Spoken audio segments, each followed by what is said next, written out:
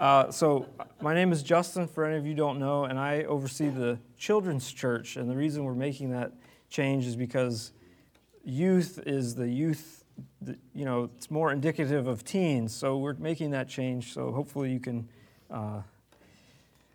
remember that. So I'm very thankful. I'm thankful today for your prayers. And it's probably your fault that we missed 3 days of school because of snow, because God had grace on me. I'm a teacher. I was able to study and stay home from school those days, so it's your fault. So I'm thankful for God's grace because it's very busy and it's a challenge to get up here, and that's why I'm very thankful, too, that Rich and Paula are returning this week. So thank God. I'm realizing just that they're a blessing to our lives personally, in our family. They're my children's grandparents, and so we're thankful. I'm thankful for them. I'm thankful that they're a part of this church body. It motivates me to pray more for them. Just having people pray for me, that's encouraging. So I heard they're doing well. Rich was a little under the weather, so you can pray for him, pray for them on their way home. They'd have a comfortable trip home. And that when they get here, they won't find us weary and scattered, like sheep without a shepherd, right? As we've been learning. So we can remain strong while they're away. So let's review. Last week we looked at the heart of Jesus, who Jesus is, and his compassion for people. We looked at he's the high priest. Because he's the high priest, he can connect with people, and he's a go-between between us and God. He loves the multitudes despite their weary and scattered ways. So we learned that. We see that he is a compassionate authority. So he's compassionate, yet he realizes that without discipleship, without coming under the Good Shepherd, people are going to be lost. And so he wants people to surrender to him, and that authority is rooted in compassion. And we looked at this reflection can make us appreciate our Good Shepherd, and then it can help us to reach out and motivate us to be that shepherd and motivate us to preach the gospel to others. Compassionate evangelism. But I have to make a confession to you this week. I was on my way to the gym at 5:30 in the morning, and around the Rotaries in Apponaug. Anyone know where those are? Yes. Okay. So we're going. It's dark. And I'm going around the Rotary, and there's a guy riding a bike, and you know me and bikes, we don't get along. So as I told the story last time, yes, right. So I say to myself, man, what is this guy doing? He's going to get himself killed. He's wearing dark clothes, no lights, no flashing anything. It's dark. I'm like, So my first thought was, this guy is going to ruin my day. And then I caught myself, as we should, capture our thoughts, hold them obedient to the gospel, to the Bible. And I said, you know what? I'm going to have compassion enough on this guy to pray he makes it where he's going safely. And the second prayer was that I was thankful that I have a warm car that I can get to work. So I'm a co-learner in this. I'm a co-laborer with you. So this is by no means something I've mastered or perfected. So today I want to talk about laboring for the harvest and how we're kind of on the hook here and we can extend the compassion of Christ to others. That's our job as disciples. And so I want to talk about three things: understanding the roles within the harvest, who are the laborers, who is the king of the harvest, what are those roles, what do they look like? I want to talk about the preparation of the heart before we go out and preach the gospel. Also, I want to talk about some practical strategies, some things we can do practically to share the gospel. So let's pray. Dear Jesus, I just give you today's message. I have studied and planned, but Lord, it's up to you and in your hands to move by your Spirit to make this word real and meaningful and motivating to our hearts. Lord, anything that's of me, you take away, and I just pray your word would penetrate our hearts today by your Spirit and by your love and your power. And I just pray that we could go away from this place changed, Lord, not just think it's a good message, but we would be changed from the inside out by your word and by your power. And it's in Jesus' name I pray. Amen. So let's read Matthew 9.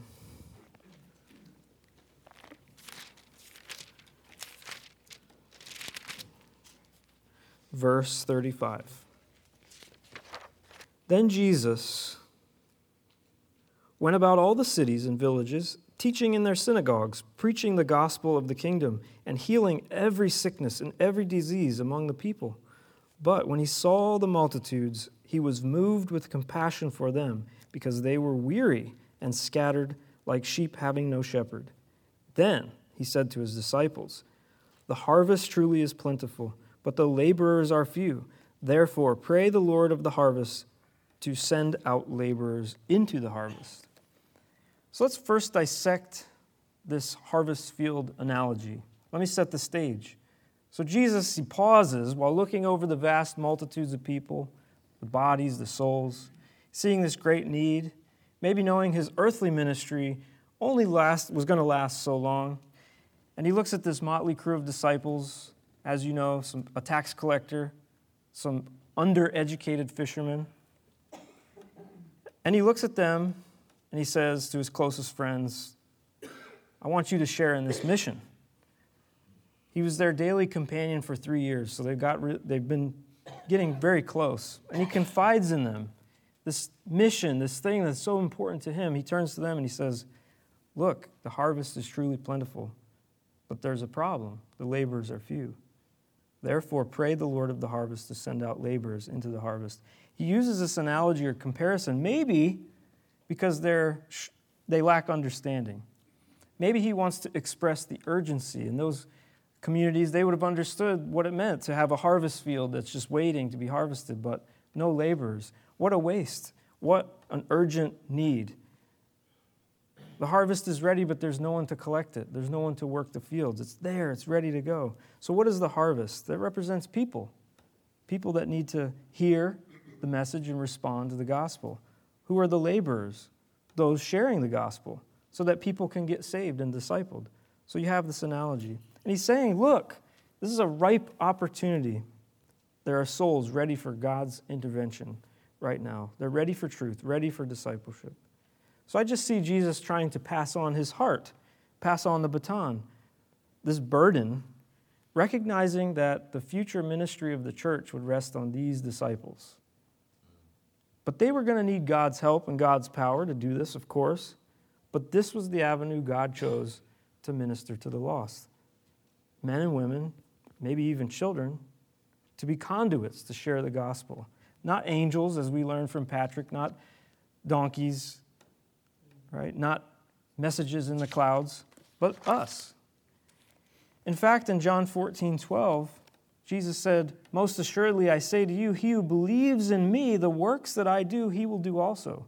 And greater works than these he will do, because I go to my Father." And verse 16 says, "And I pray to the Father, and he will give you a helper, that he may abide with you forever." So Jesus didn't plan on staying on earth to help them through this. He planned to go to the Father and send a helper, the Holy Spirit. So this was the avenue that God chose. He chose us, weak, frail humans in the flesh, as the primary means to deliver the gospel to the scattered masses with the promise of the Holy Spirit. What is the gospel? Romans 10:9, that if you confess with your mouth the Lord Jesus and believe in your heart that God raised him from the dead, you will be saved. That's the promise. That's the gospel. Whoever calls on the name of the Lord shall be saved. But the second part, verse 14 in Romans 10 says, "How then shall they call on him whom they have not believed? And how shall they believe in him of whom they have not heard?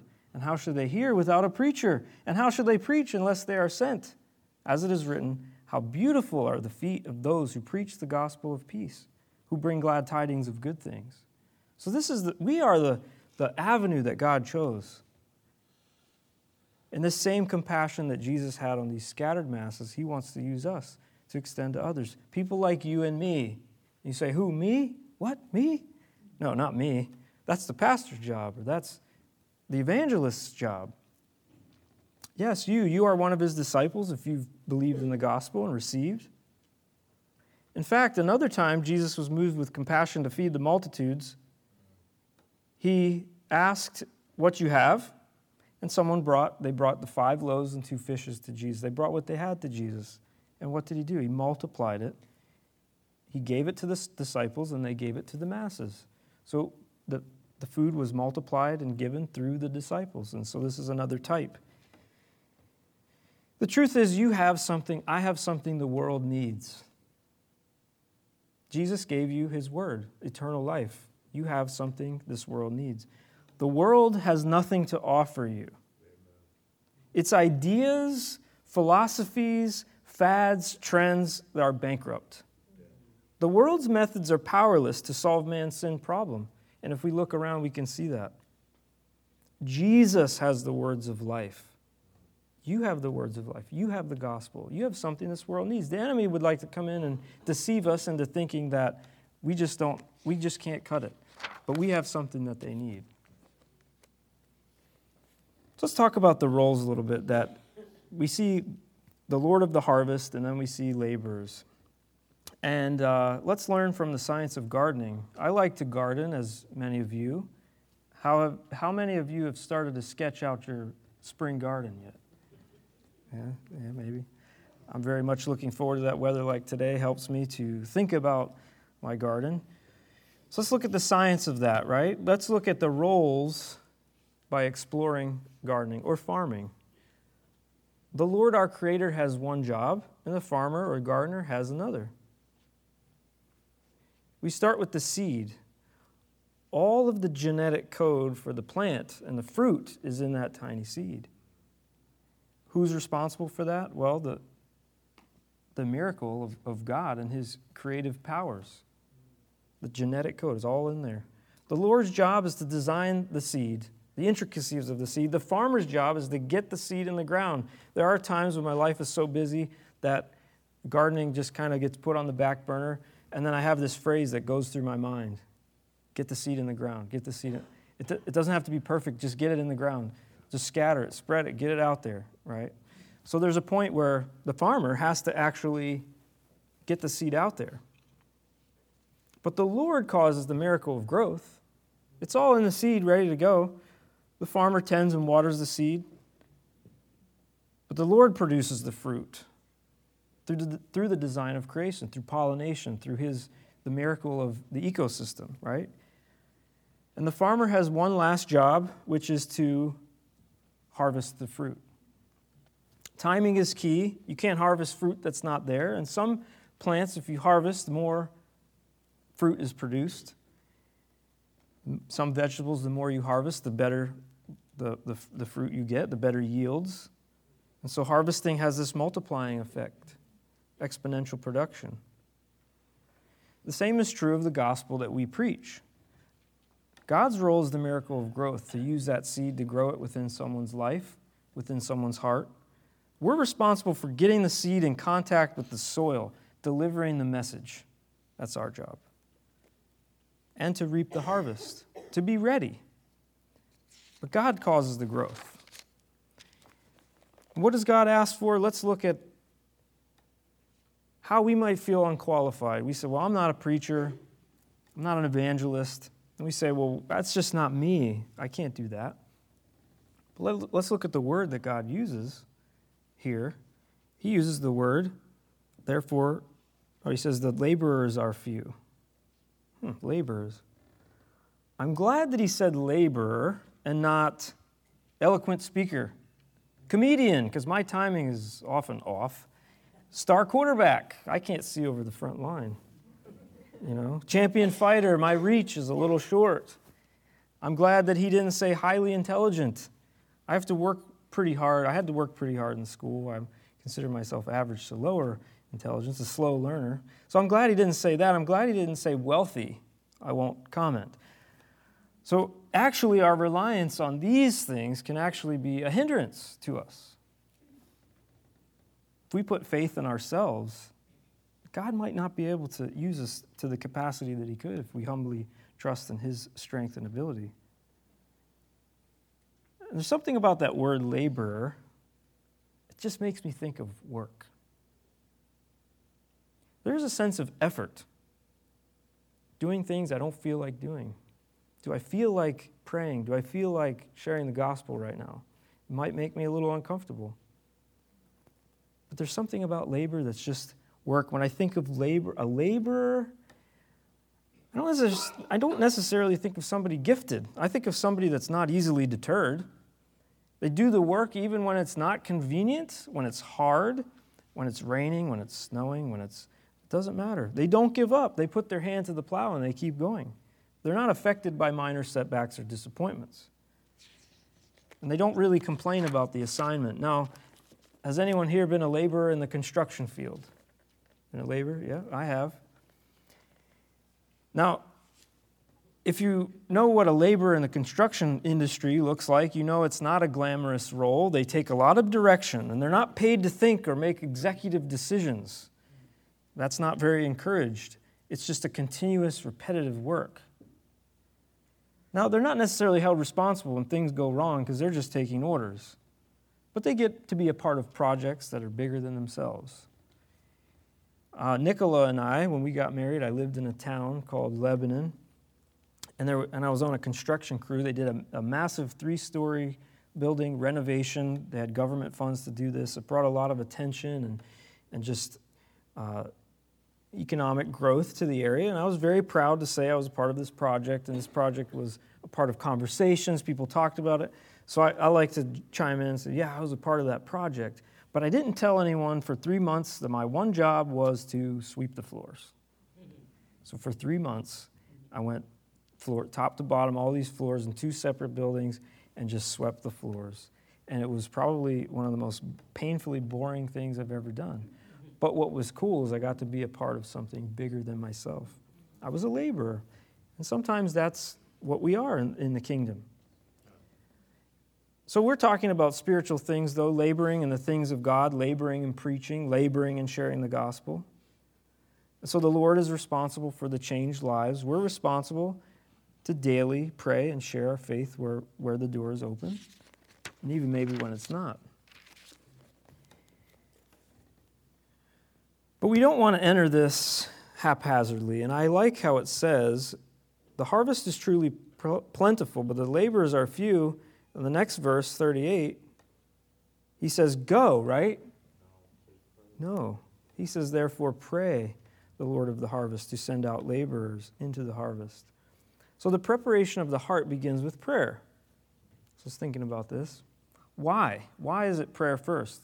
Well, it prepares us. It prepares the harvest field. It prepares the people we're going to share with and talk to.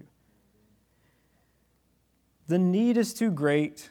The work is too spiritual to be met by our flesh. Works in our human effort. Strategies in our human effort.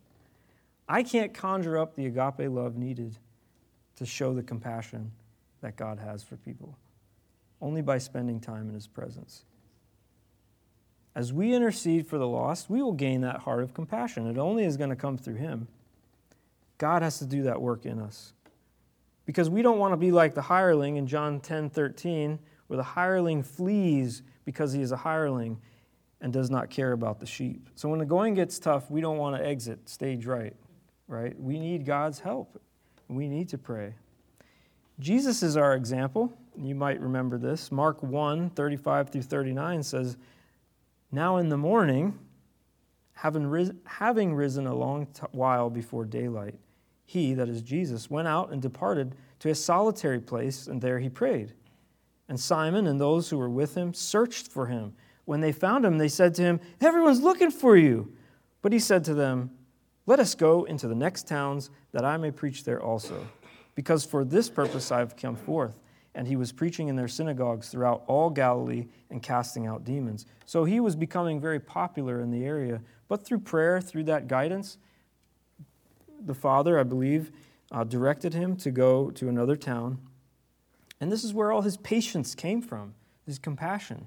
He woke a long time before morning. I don't know about you, but my kids wake up very, very early, around 7 o'clock. And I find if I don't get up and get motivated and spend time before they wake up, I'm sunk. The day is going to be a long, difficult day. And so rising up, I don't know what early is for you, and I don't know what your family life is like, but taking that time, I think, makes us more aware about the Father's business.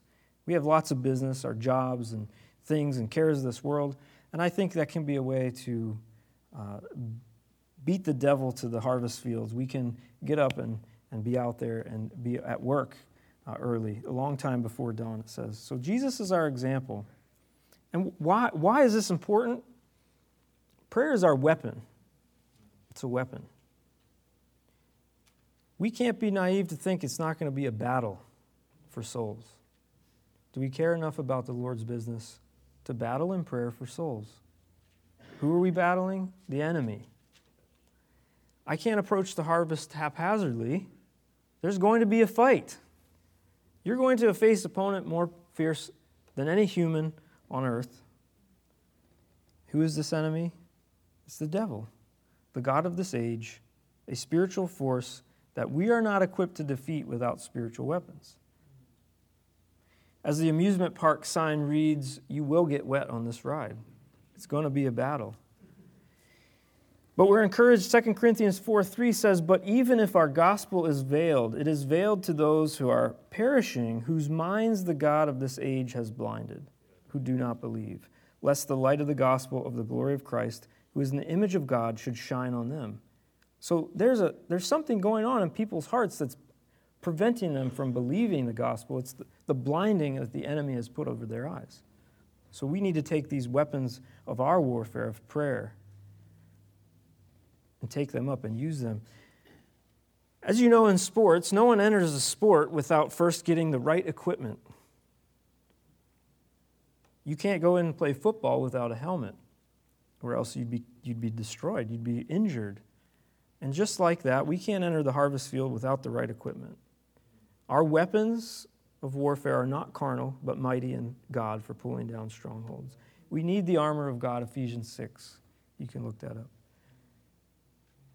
Just think of Moses as the example. See, Moses is a type of the Savior, right? He helped set the Israelites free. Pharaoh's the type of the devil.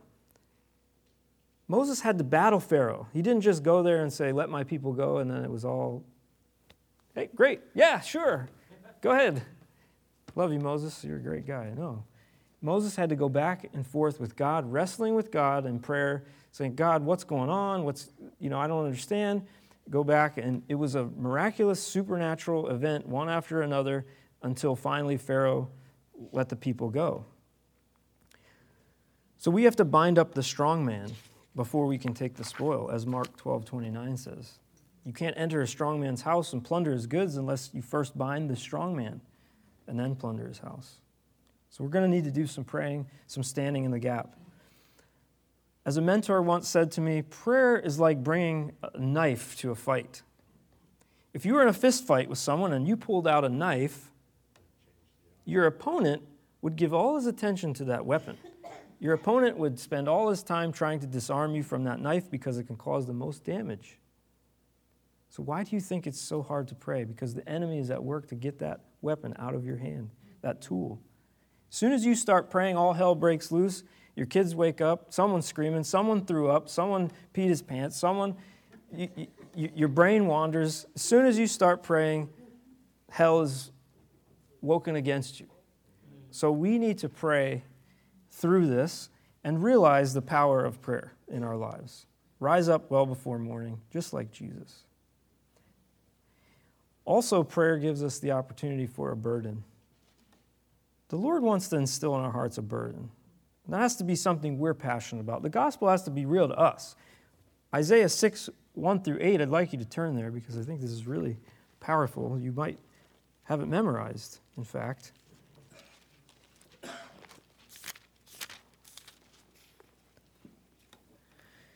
Isaiah chapter 6.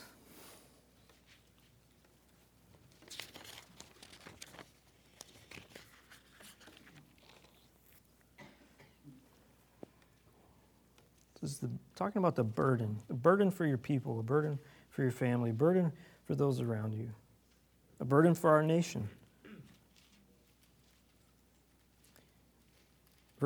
Chapter 6, verse 1. In the year that King Uzziah died, I saw the Lord sitting on a throne, high and lifted up, and the train of his robe filled the temple. Above it stood seraphim. Each one had 6 wings. With 2 he covered his face, with 2 he covered his feet, and with 2 he flew. And one cried to another and said, Holy, holy, holy is the Lord of hosts. The whole earth is filled with his glory. And the posts of the door were shaken by the voice of him who cried out, and the house was filled with smoke. So I said, Woe is me, for I am undone, because I am a man of unclean lips, and I dwell in the midst of a people of unclean lips, for my eyes have seen the King, the Lord of hosts. Then one of the seraphim flew to me, having in his hand a live coal, which he had taken with the tongs from the altar. And he touched my mouth with it and said, Behold, this has touched your lips. Your iniquity is taken away, and your sin purged. Also, I heard the voice of the Lord saying, Whom shall I send, and who will go for us? Then I said, Here am I, send me. And he said, Go and tell this people. So we see Isaiah spent time in the presence of the Lord, and he got a real picture of who God is. He certainly felt inadequate for the job, but God touched his lips with the coal of fire, and he said, Here am I, send me. And that can be you and me as well.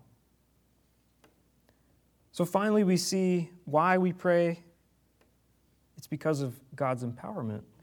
Acts 1:8, But you shall receive power when the Holy Spirit has come upon you, and you shall be witnesses to me in Jerusalem and in all Judea and Samaria and to the end of the earth. So the power of the Spirit was able to send these people where they needed to go. They would be witnesses, not by their own efforts, their own toil, but through God's power, God's strength. And they changed the world, really. The disciples changed the world through their witness, through their testimony, through their understanding of who God is, as we see in Isaiah, through his presence, through his teaching. And that's possible today. So let's talk about some practical strategies. What can you do practically to help be a laborer for the harvest? Turn back to Matthew. So first, I want to talk about the body of Christ. Because remember, we're talking about not only preaching the gospel, but making disciples. And that happens, God has chosen the body of Christ as a means for this to happen. So the body of Christ can be a platform for reaching out and discipling others. So I want to ask you, what does church mean to you? Is it a place where you experience healing, care, fellowship, growth, and discipleship? And what is your role in allowing that to happen in someone else's life? Someone that maybe hasn't even shown up yet. Maybe they're out there in the community. I want to share a story. And when, like I said, Nicole and I got married, we lived in Lebanon. Shortly after we got married, I was going to school there at a small community college. Started going to a church, which I was a part of, but when I started going back, I didn't know many people.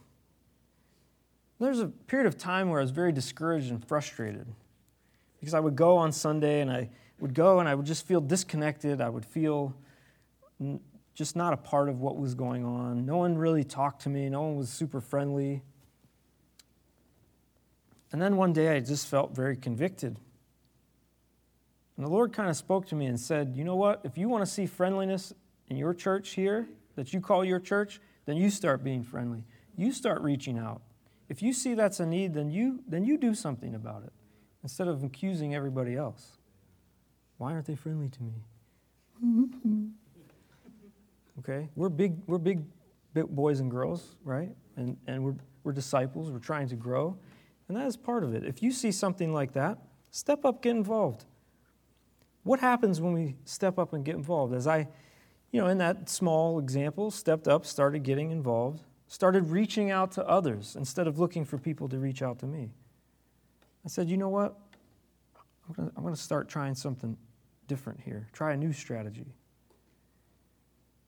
What happened was I started to feel more ownership, more a part of where I was going. I feel a part of this church now because I stepped up and got involved. And that is one way. Sometimes we fear stepping out. We fear doing something. Why do we fear this? Because we're a bunch of backseat drivers, Facebook orators. We can say a lot of powerful words on Facebook. We're experts at defining problems for others, but we lack the courage to participate. We're criticizing. We complain. With this attitude, we're missing out on the meaning and purpose of being a part of the gospel, being a part of his labor force. So when he saw the multitudes, he had compassion. Now, in order to see the multitudes, he had to be out there. So we have to get in the game. We have to get out there to see the need. So let's not be sideline participants. Let's consider ourselves within God's sheepfold and take this to heart and do something about it. Maybe you already are, and that's great. So another thing I just want to talk about, another point, is who are we dealing with when we're dealing with the multitudes? We're dealing with sinners. So don't be surprised. We have a tendency to want to clean up our act before we come to Jesus, and I think sometimes we project that onto others. Remember how you were when you got saved? I know for me, I was very broken, discouraged, down. I didn't do things perfectly. When God gets his hand on somebody, that's when the indwelling power of the Spirit changes them from the inside out. So expect and be ready that when someone comes across your path, a sinner, they're going to do what sinners do. They sin. They're going to let you down. Right? Don't be like the Pharisees. They were all about the outward behavior, the outward performance, changing the outside. But the inside was filled with dead men's bones, the Lord said. We don't want to be in the business of producing Pharisees. So let's let God do that work and be patient with people.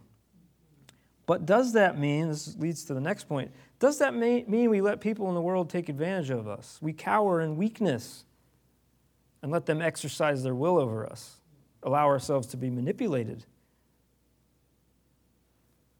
No, we shouldn't go along with the philosophies of the world. We shouldn't let the world lead us, but we should lead those who need him. Giving in to our flesh or the flesh of somebody else is not going to make disciples.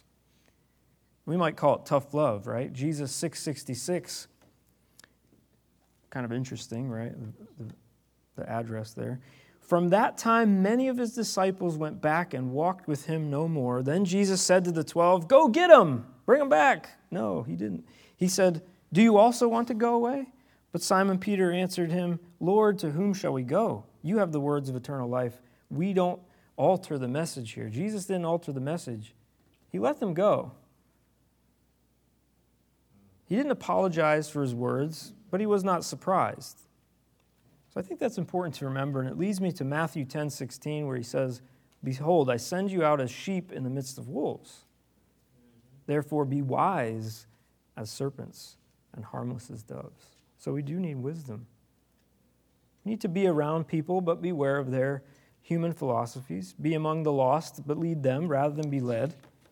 Compassion mixed with wisdom. So the other day, maybe I shouldn't go to the gym, because this was another one. So I'm at the gym, I park my car,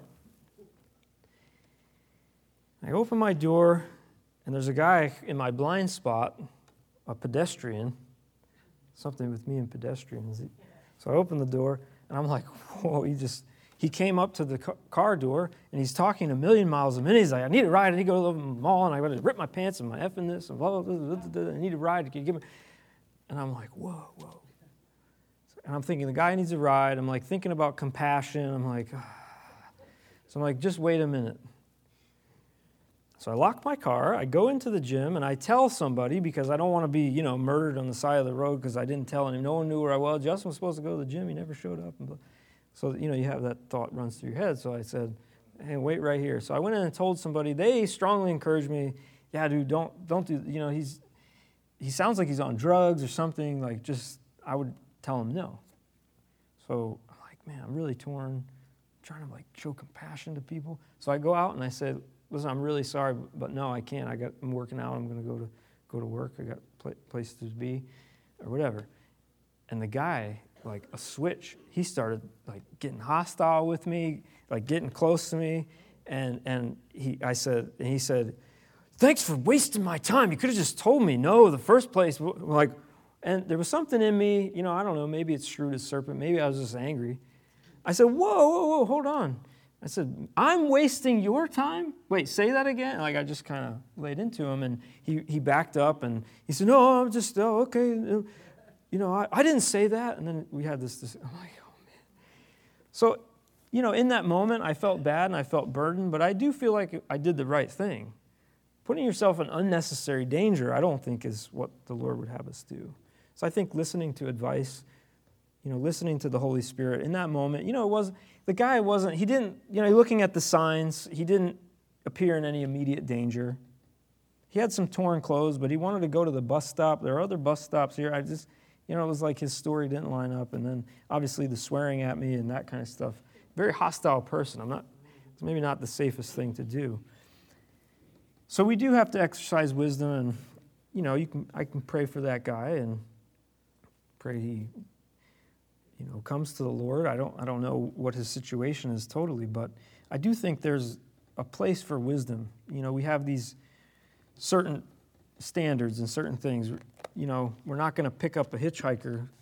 I wouldn't encourage my wife to pick up a hitchhiker with the kids in the car or something like that. It's just you're wise as serpents. Definitely other avenues to exercise sharing the gospel besides putting yourself in that immediate kind of a danger. So I just wanted to mention that. Finally, I want to mention another powerful tool is the power of your testimony when you're sharing the gospel with people. So what is your testimony? We hear this, by the blood of the Lamb and the word of your testimony, that's a powerful weapon. What does that mean? To testify, or your testimony, is telling what Jesus has done in your life and what he is doing in your life. So it's really the power of the gospel at work in your heart to change you. That's your testimony. And it's one of the biggest evangelism tools because it's a picture of your authentic relationship with Jesus. No one can argue with what Jesus has done in your life. If he's truly at work in your life, your personal relationship with him, to be honest, no one really cares how much you know anyway. You can argue with someone till you're blue in the face. They don't really care how much you know. But if you have an authentic relationship with Jesus that means something to you and you're passionate about this message, that's going to impact people's lives. You don't need to be a seminary graduate to share what Jesus is doing or to pray. The lost world cares about authenticity, and as parents, we know this, right? The world and our children can spot hypocrites a mile away. So living out your testimony, living out what is Jesus doing in your life, what is the power of the gospel in your life, that's powerful, your testimony. You will make mistakes, and in fact, Paul, in sharing his testimony to his Jewish brothers in Acts 22, this is your homework, go read Acts 22 and see the result of Paul's eloquent sharing of his testimony. No one got saved. He was actually thrown in prison. He longed to preach the gospel to his Jewish brethren. He said, if only I could be accursed that they might be saved. He had such a burden in heart. So he gets this opportunity. He's there in Jerusalem. He finally gets there. He gets the crowd silenced. He stands up and he shares his testimony. He goes through Acts 22. He gets to the word Gentiles because he starts speaking about how the message was going to be presented to the Gentiles.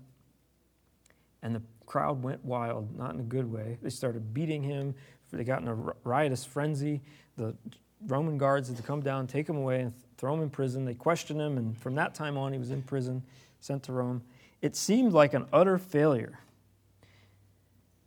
The result was no one got saved. But what I find is really encouraging is that Jesus stood by him in the next chapter, and he said, "Be of good cheer, Paul, for as you have testified for me in Jerusalem, you must also bear witness at Rome." Jesus didn't say, "Man, you really messed that one up." He said, "Be of good cheer." He did a good job. He shared. He was faithful. So sharing our faith, evangelizing, we're going to risk failure. We're going to risk stepping out of our comfort zone. We're going to risk looking foolish or being in over our heads. As the great theologian, Master Shifu in Kung Fu Panda 3 says, "If you only do what you can do, you will never be more than you are right now." For example, one of my first evangelical messages to my dad when I got saved was, "Dad, TV's trash." Not the wisest way to start. Might be true, but as something to share with someone who's lost, that's probably not the way to start. But you know what? It did open the conversation with my dad, and we had a nice argument about it. sometimes it's just opening your mouth. Just open your mouth. In fact, this week I got to share with somebody that I apologized to them because I felt that the snow days that we got were my fault. I said, it's because I have to preach, and I think God was just gracious to me. And they gave us 3 snow days so I could prepare. And they said, I'll be cursing you in June. But you know what? It opened the door. And they know who I am. They know what I'm about. And it might present an opportunity in the future. I've bounced around from my elementary schools a lot in the last couple of years. I spent 2 years at John Wicks Elementary School, spent 2 years at Holloman, and now I'm in 2 schools, Norwood and Holloman. I was at Holden, yeah. So I've gotten to interact with a lot of teachers, and the one thing that's kind of difficult for me talking to educators is they have it all together. And it's hard sometimes when you look around, it's hard to realize that the harvest truly is plentiful. And I believe the lie sometimes that, you know what, these people are all set. They don't need me. They don't need the gospel. They seem like their lives are together. And that's just a lie. It's a lie.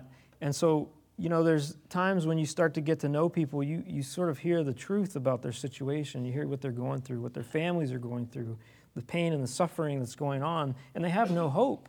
They have no hope. So I have something the world needs. And you can start by opening that conversation. Don't be ashamed of the gospel, for it's the power of God unto salvation for those who believe. It's changed my life. It's changed many of your lives. God is in the business of changing lives. Finally, I want to just mention that we leave the results to God. We labor, and we might not see immediate results. That should not discourage us because of Jesus' parable of the seed that was scattered. Some fell on rocky ground, some fell on the path, some was choked by weeds, but some was multiplied and grew. So don't be discouraged. Leave it to the Lord of the harvest. So in conclusion, we realize that Jesus' compassion is rooted in his desire to see people submitted to him. And that includes you. And hopefully you have a fresh appreciation for God's love for you as your good shepherd.